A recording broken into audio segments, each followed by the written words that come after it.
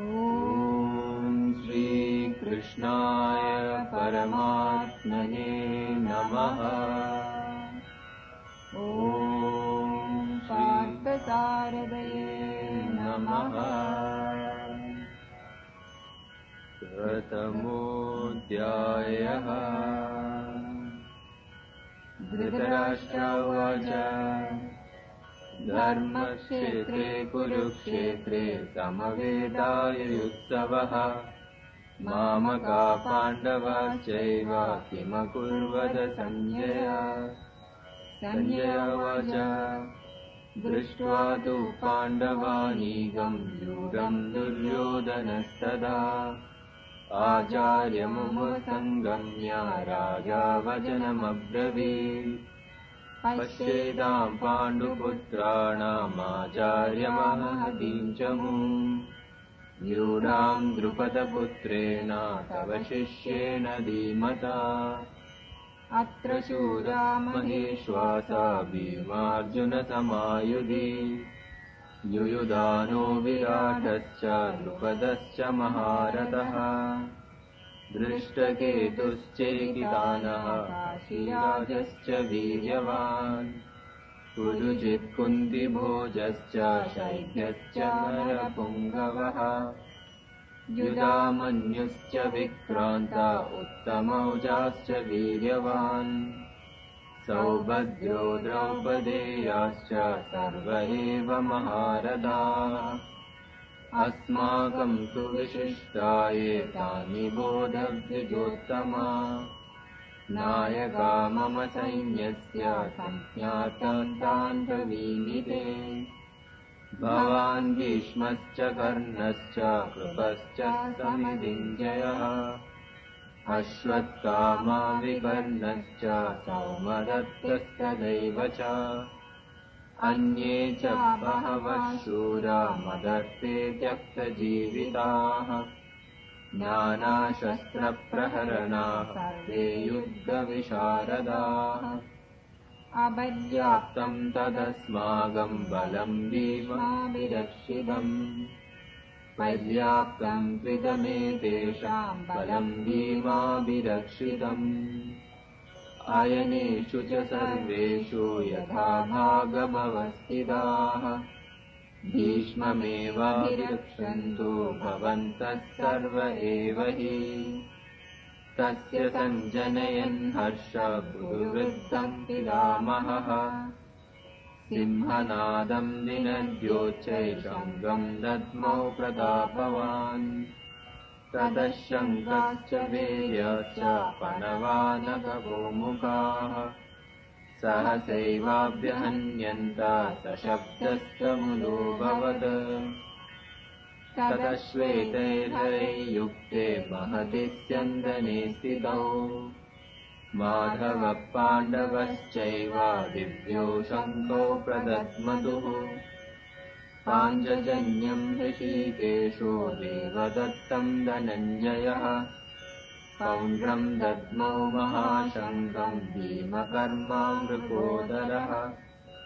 अनन्तविजयं राजा कुन्तीपुत्रो युधिष्ठिरः नकुलः सहदेवश्च सुघोषमणिपुष्पकौ काश्यश्च परमेश्वासः शिखण्डी च महारथः। दृष्टद्युम्नो विराटश्च सात्यकिश्च पराजितः। द्रुपदो द्रौपदेयाश्च सर्वशः पृथिवीपते सौभद्रश्च महाबाहु शङ्गान् दद्मुः पृथक् पृथक्। सघोषो धार्तराष्ट्राणां हृदयानि व्यधारयत् नभश्च पृथिवीं चैव तुमुलो व्यनुनादयन्। अथ व्यवस्थितान् दृष्ट्वा धार्तराष्ट्रान् कपिध्वजः प्रवृत्ते शस्त्रसम्पादे धनुरुद्धम्य पाण्डवः। ऋषिकेशं तदा वाक्यं इदमाह महीपते। अर्जुन उवाच सेनयोरुभयोर्मध्ये रथं स्थापयमेच्युता यावदेतान्निरीक्षेऽहं योद्धुकामानवस्थितान् कैर्मया सह योद्धव्यमस्मिन् रणसमुद्यमे योत्स्यमानानवेक्षेऽहं य एतेऽत्र समागताः धार्तराष्ट्रस्य दुर्भेते युद्धे प्रियचिकीर्षवः सञ्जय उवाच एवमुक्तो ऋषिकेशो गुडाकेशेन भारत सेनयोरुभयोर्मध्ये स्थापयित्वा रथोत्तमम् भीष्मद्रोणप्रमुखतः सर्वेषां च महीक्षिताम् उवाच पार्थ पश्येतान् समवेतान् कुरूनिति तत्रापश्यन् स्थितान् पार्थ पितॄन् पितामहान् आचार्यान् मातुलान् भ्रातॄन् पुत्रान् पौत्रान् सखीस्तथा श्वशुरान् सुहृदश्चैव सेनयोरुभयोरपि तान् समीक्ष्य स कौन्तेय सर्वान् बन्धूनवस्थितान् कृपया परयाविष्टो विषीदन्निदमब्रवीत् अर्जुन उवाच दृष्ट्वेवं स्वजनं कृष्णायुयुत्सं समुपस्थितम् सीदन्ति मम गात्राणि मुखं च परिशुष्यति वेपतुश्च शरीरे मे रोमहर्षश्च जायते गाण्डीवं संसते हस्त्वा त्वच्चैवापरिदह्यते न च शक्नोऽव्यवस्थातुं भ्रमतीव च मे मनः निमित्तानि च पश्यामि विपरीतानि केशव न च श्रेयोऽनुपश्यामि हत्वा स्वजनमाहवे न काङ्क्षे विजयं कृष्ण न च राज्यं सुखानि च किं नो राज्येन गोविन्द किं भोगे जीवितेन वा येषामर्थे काङ्क्षितं नो राज्यं भोगासुखानि च तरिमेव स्थिता युद्धे प्राणां त्यक्त्वा धनानि च आचार्या पितरः पुत्रास्तथैव च पितामहाः मातुला श्वशुरा पौत्रा श्याला सम्बन्धिनस्तथा एतान्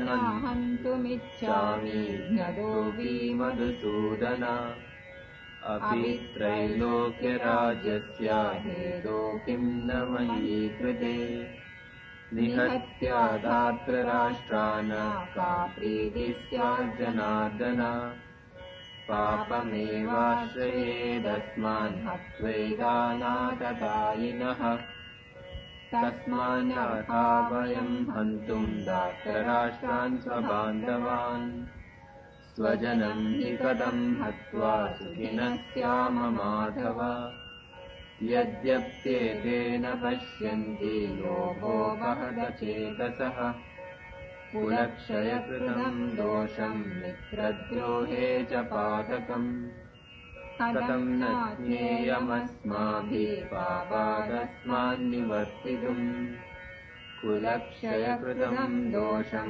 प्रपश्यद्भिर्जनार्दन कुलक्षये प्रणश्यन्ति कुलधर्मा सनातनाः धर्मे नष्टे कुलं कृत्स्नम् अधर्मोऽभिभवत्युत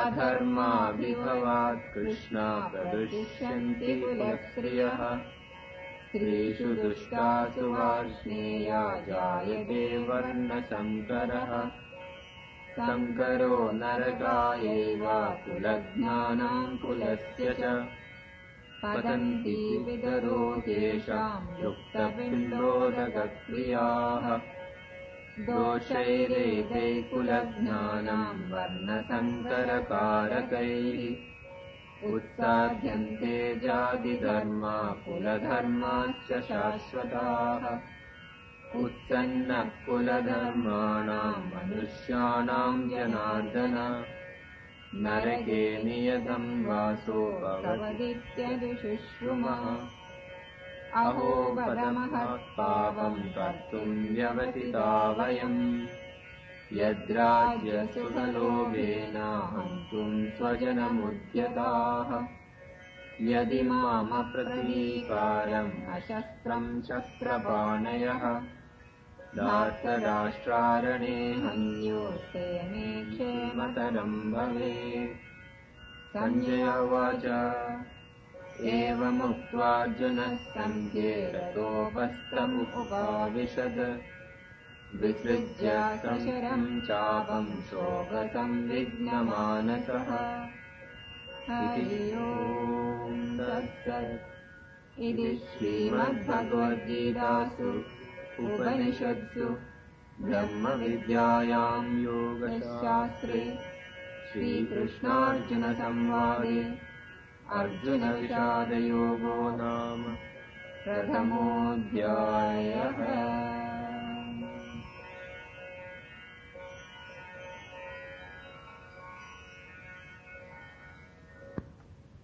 श्रीवत्साङ्गं महोरस्कं वनमाला विराजितम् शङ्खचक्रधरं देवं कृष्णं वन्दे जगद्गुरुम्। To Lord Krishna, adorned with the mark Srivatsa, wearing the garland of wild flowers, Vanamala, wielding the conch and discus, to him who is the preceptor of the universe, I offer my obeisance.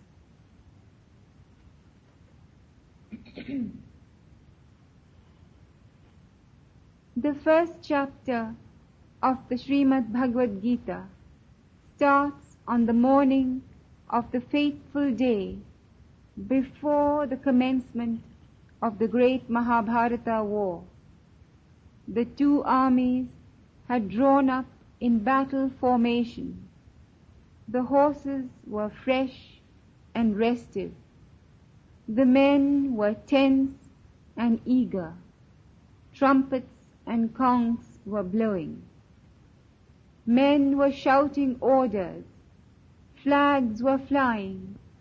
Drums were clamoring. And the stage was set for the final scene in the mighty drama of their lives. The grand climax which the cousins had been expecting and preparing for the major portion of their lives. This is the opening scene or setting for our spiritual book, Bhagavad Gita, the Song of the Lord.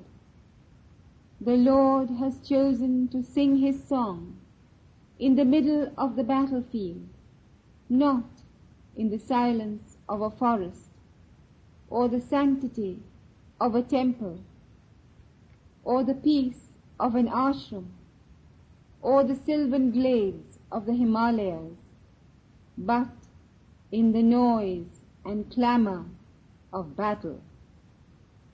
What is the reason for this peculiar choice of location? Was it deliberate or accidental? The Lord's doings, though mysterious, are never accidental. Everything has a plan and purpose. Nothing comes by chance, nor is it left to chance. So what is this divine purpose in choosing such a location?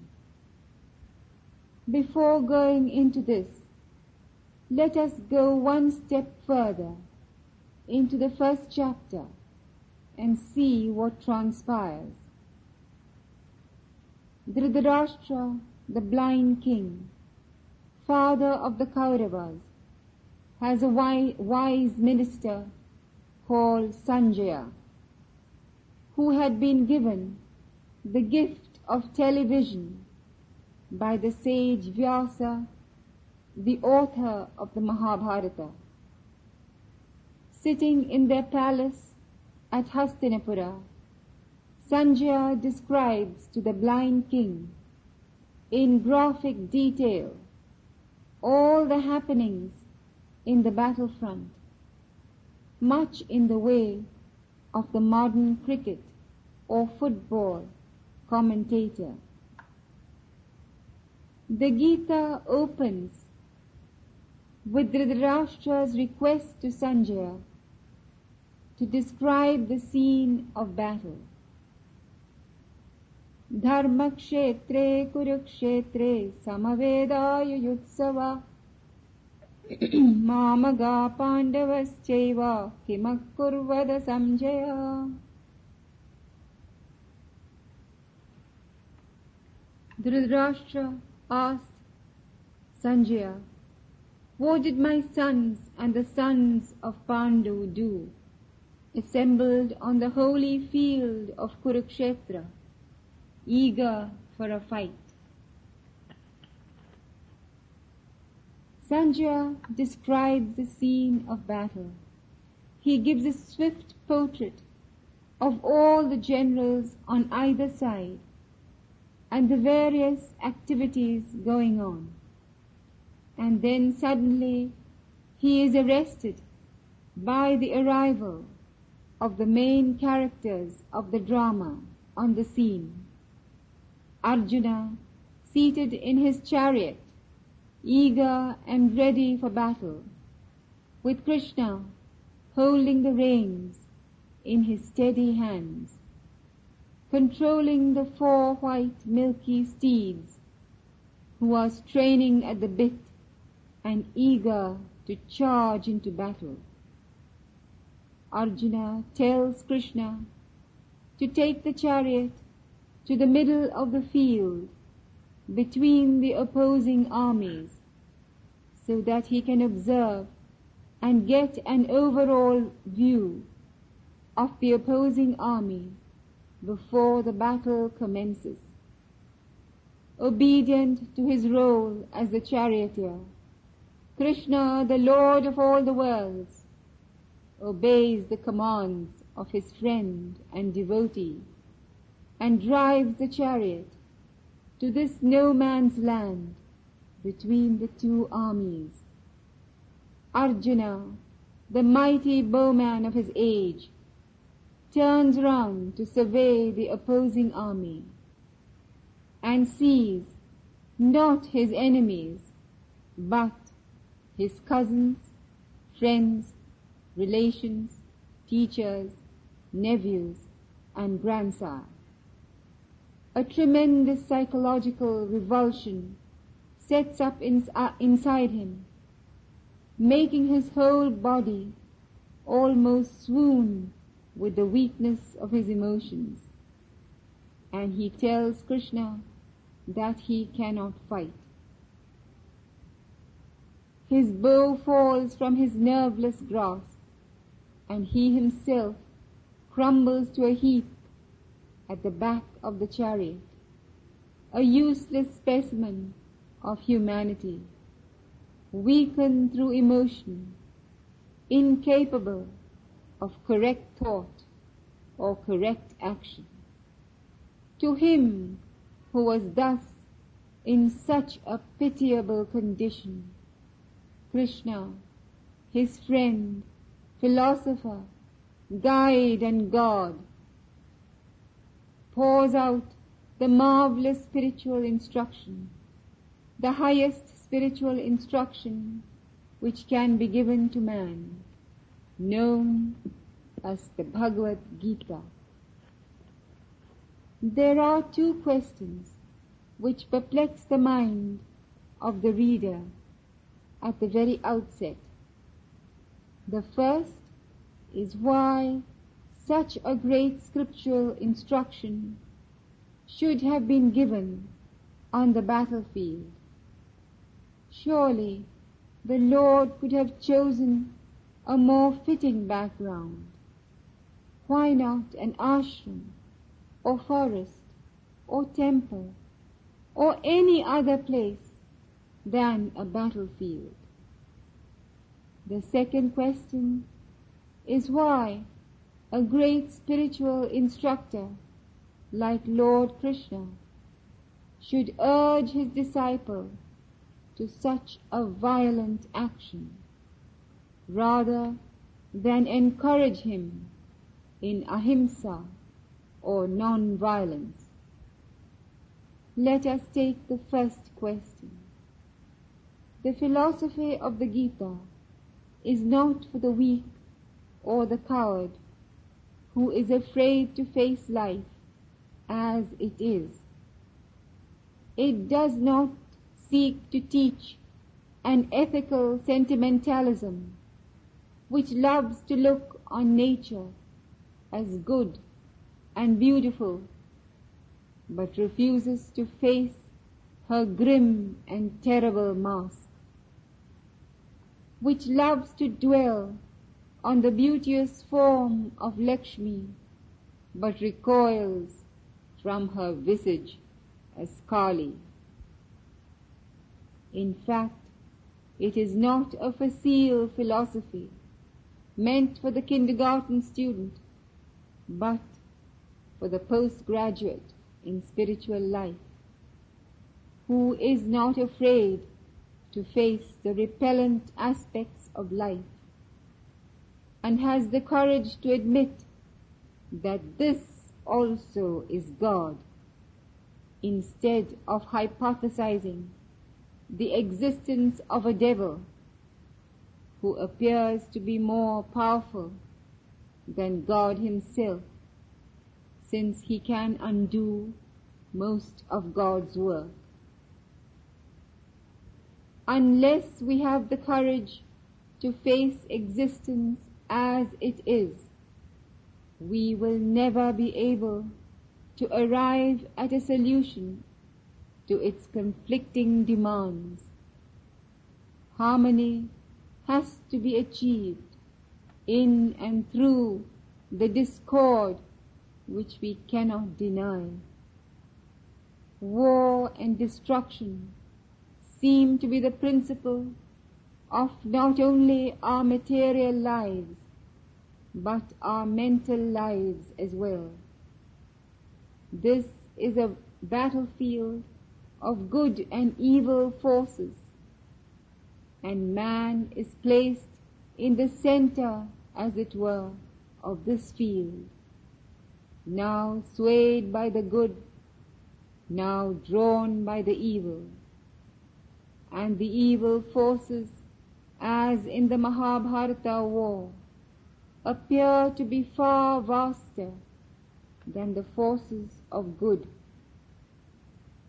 Like Arjuna, we stand in this no man's land between the opposing forces, wondering how best to drive our chariot between them so that we can ultimately emerge victorious. Every moment man has to take some decision or other. Perplexed and torn between these warring forces in his own nature, he knows not what he should do. Even within his physical body, there seems to be a mighty war raging between the attacking forces of germs, diseases, old age, and finally death, and the defending organism manfully trying to preserve the citadel and succeeding in the beginning and succumbing in the end. This is the allegorical representation of the background of the Gita. No other setting could have been as suitable for a gospel which teaches us how to survive and evolve spiritually, even in the midst of the battlefield of life. The famous pictorial representation of the Bhagavad Gita is that of a chariot drawn by 4 restive horses, in which are seated Arjuna and Lord Krishna holding the reins and turning round to face the despondent Arjuna. The chariot stands for the body of man, with Arjuna as the Jivatma, or the embodied soul, seated within. The horses are the 4 aspects of the mind, known as Manas, Buddhi, Ahamkara, and Chitta, rushing headlong onto the field of the sense objects, which are beckoning to them from all sides.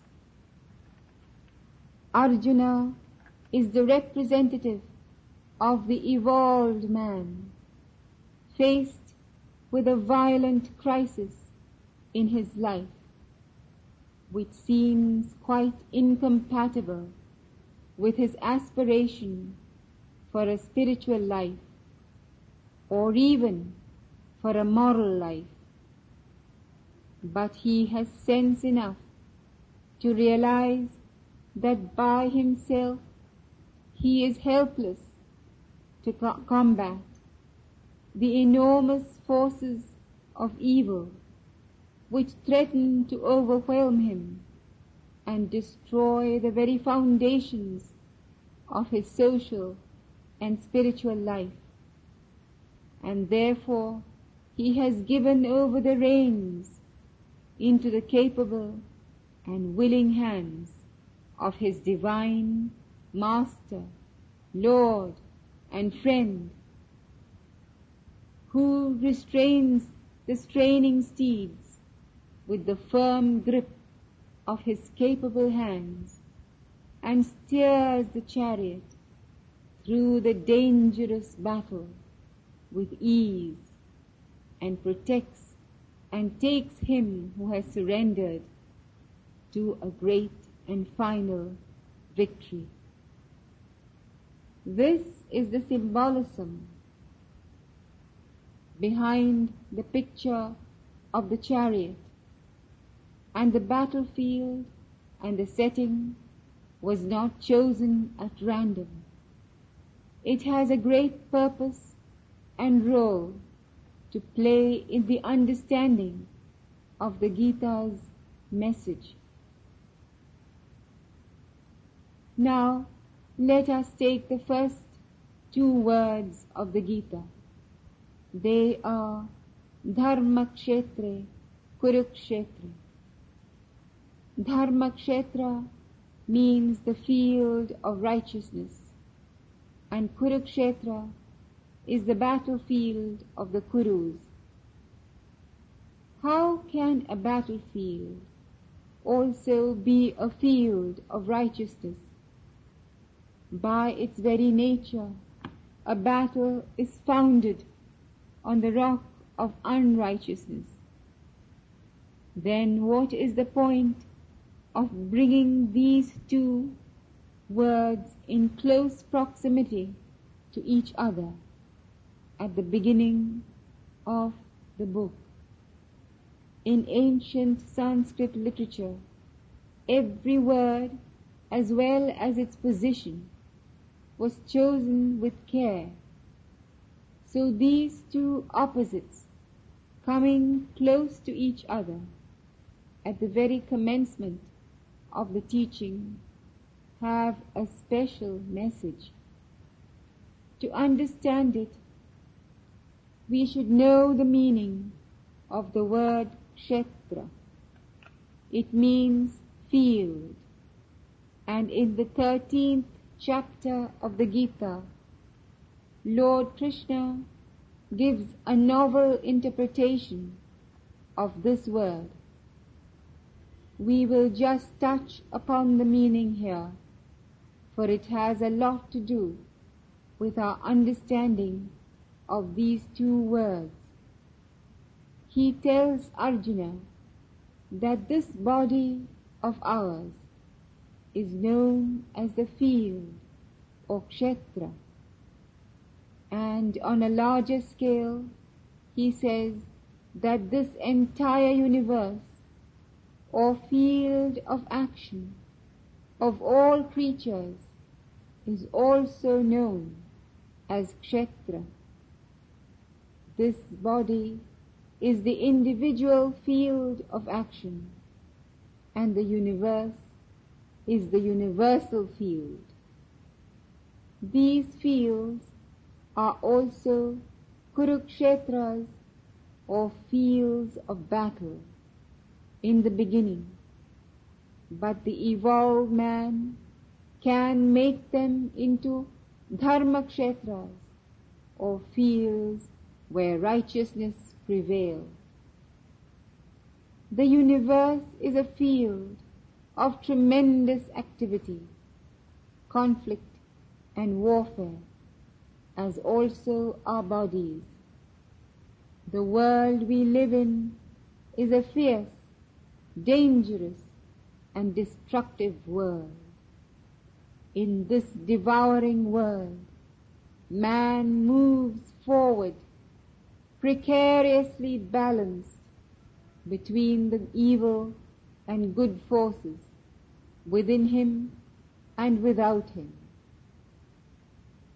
At every step he takes, something is crushed or broken, whether he will it or not.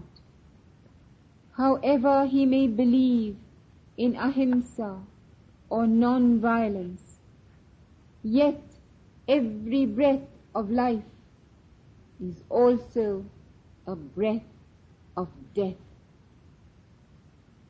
The chances are that any breath he draws may well be his last, and with every breath he kills 1,000,000 microscopic bacteria. As a baby, he enters this Kurukshetra of life with a cry, having passed many hours in the narrow passage of the uterine tube, and many months cramped and twisted inside the mother's womb. Then he plays out his drama of life on a stage which is not of his own choosing, and eventually makes his final exit, again with a cry of pain and fear, not knowing what is in store for him. When we look at the birth of our external world, we find that from a mighty clash of material forces, everything in the world, including the earth, seems to have been born. There seems to be no construction here without a previous destruction. The eater eating, being eaten, seems to be the formula of existence. But surely this cannot be the only picture of life. This repellent aspect of life must hold in itself the secret of its final harmony. The Gita tells us that even though the outward aspect of this world is that of existence advancing through struggle and slaughter, yet there is an inward aspect, which is that of the universal being fulfilling himself in a vast creation in and through the destruction. Kurukshetra is also a Dharma Kshetra, where righteousness shall prevail. But before we reach this Dharma Kshetra, we will have to struggle and fight our way through Kurukshetra. How can one do this without staining our hands with blood? How can we do battle without sinning? For battle we must, within ourselves and outside us. This battle has to be fought on 1,000 different fields before we can achieve the utopia of our dreams. It is not enough to preach universal love when we are incapable of loving even our neighbor. It is not enough that our own hands remain clean, for the law of strife and destruction to die out of this world. The love which we preach about has itself been constantly a power of death in the history of the world. Even the love of God, when reflected through the medium of the human ego, has been responsible for so much of slaughter. In the name of the Prince of Peace, the bloodiest wars in the history of mankind have been fought. So unless man learns to realize the divinity within himself, no amount of preaching about love and non-violence can save him from the nightmare of hate and violence which he has created for himself. The Gita teaches us how to realize this divinity and turn the Kurukshetra into a Dharma Kshetra, both within him and without. There is a law that operates in the external world, just as there is a law that operates in the field of our bodies, which integrates the apparently conflicting powers outside, as it integrates the cells of our body into a wholeness. Every cell in our body is different from the other. Every thought is different from the other. Yet there is a law which integrates the psychic structure as well as the physical structure, both individually, universally, and cosmically. This is the cosmic dharma, or law of righteousness. So while there is activity, movement, destruction, and transformation, there is also organization, balance, and harmony, right from the atom up to the solar system, and even beyond that. When we come to think of it, the miracle of life is the fact that the human being continues to maintain his balance despite the overwhelming forces of destruction arranged against him. And this is because Kurukshetra is first and foremost a Dharma Kshetra. The battlefield of life is first and foremost a field for the play of divine justice. so long as we are willing or even unwilling warriors on this battlefield.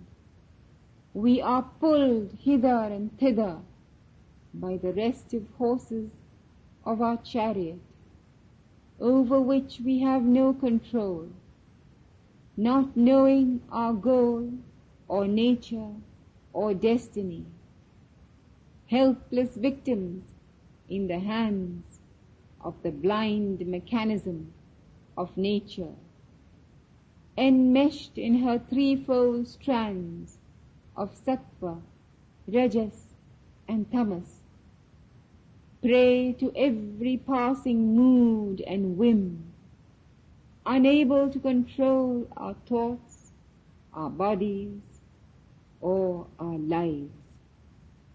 The Bhagavad Gita shows us the way out of this slavery into the freedom of a life divine.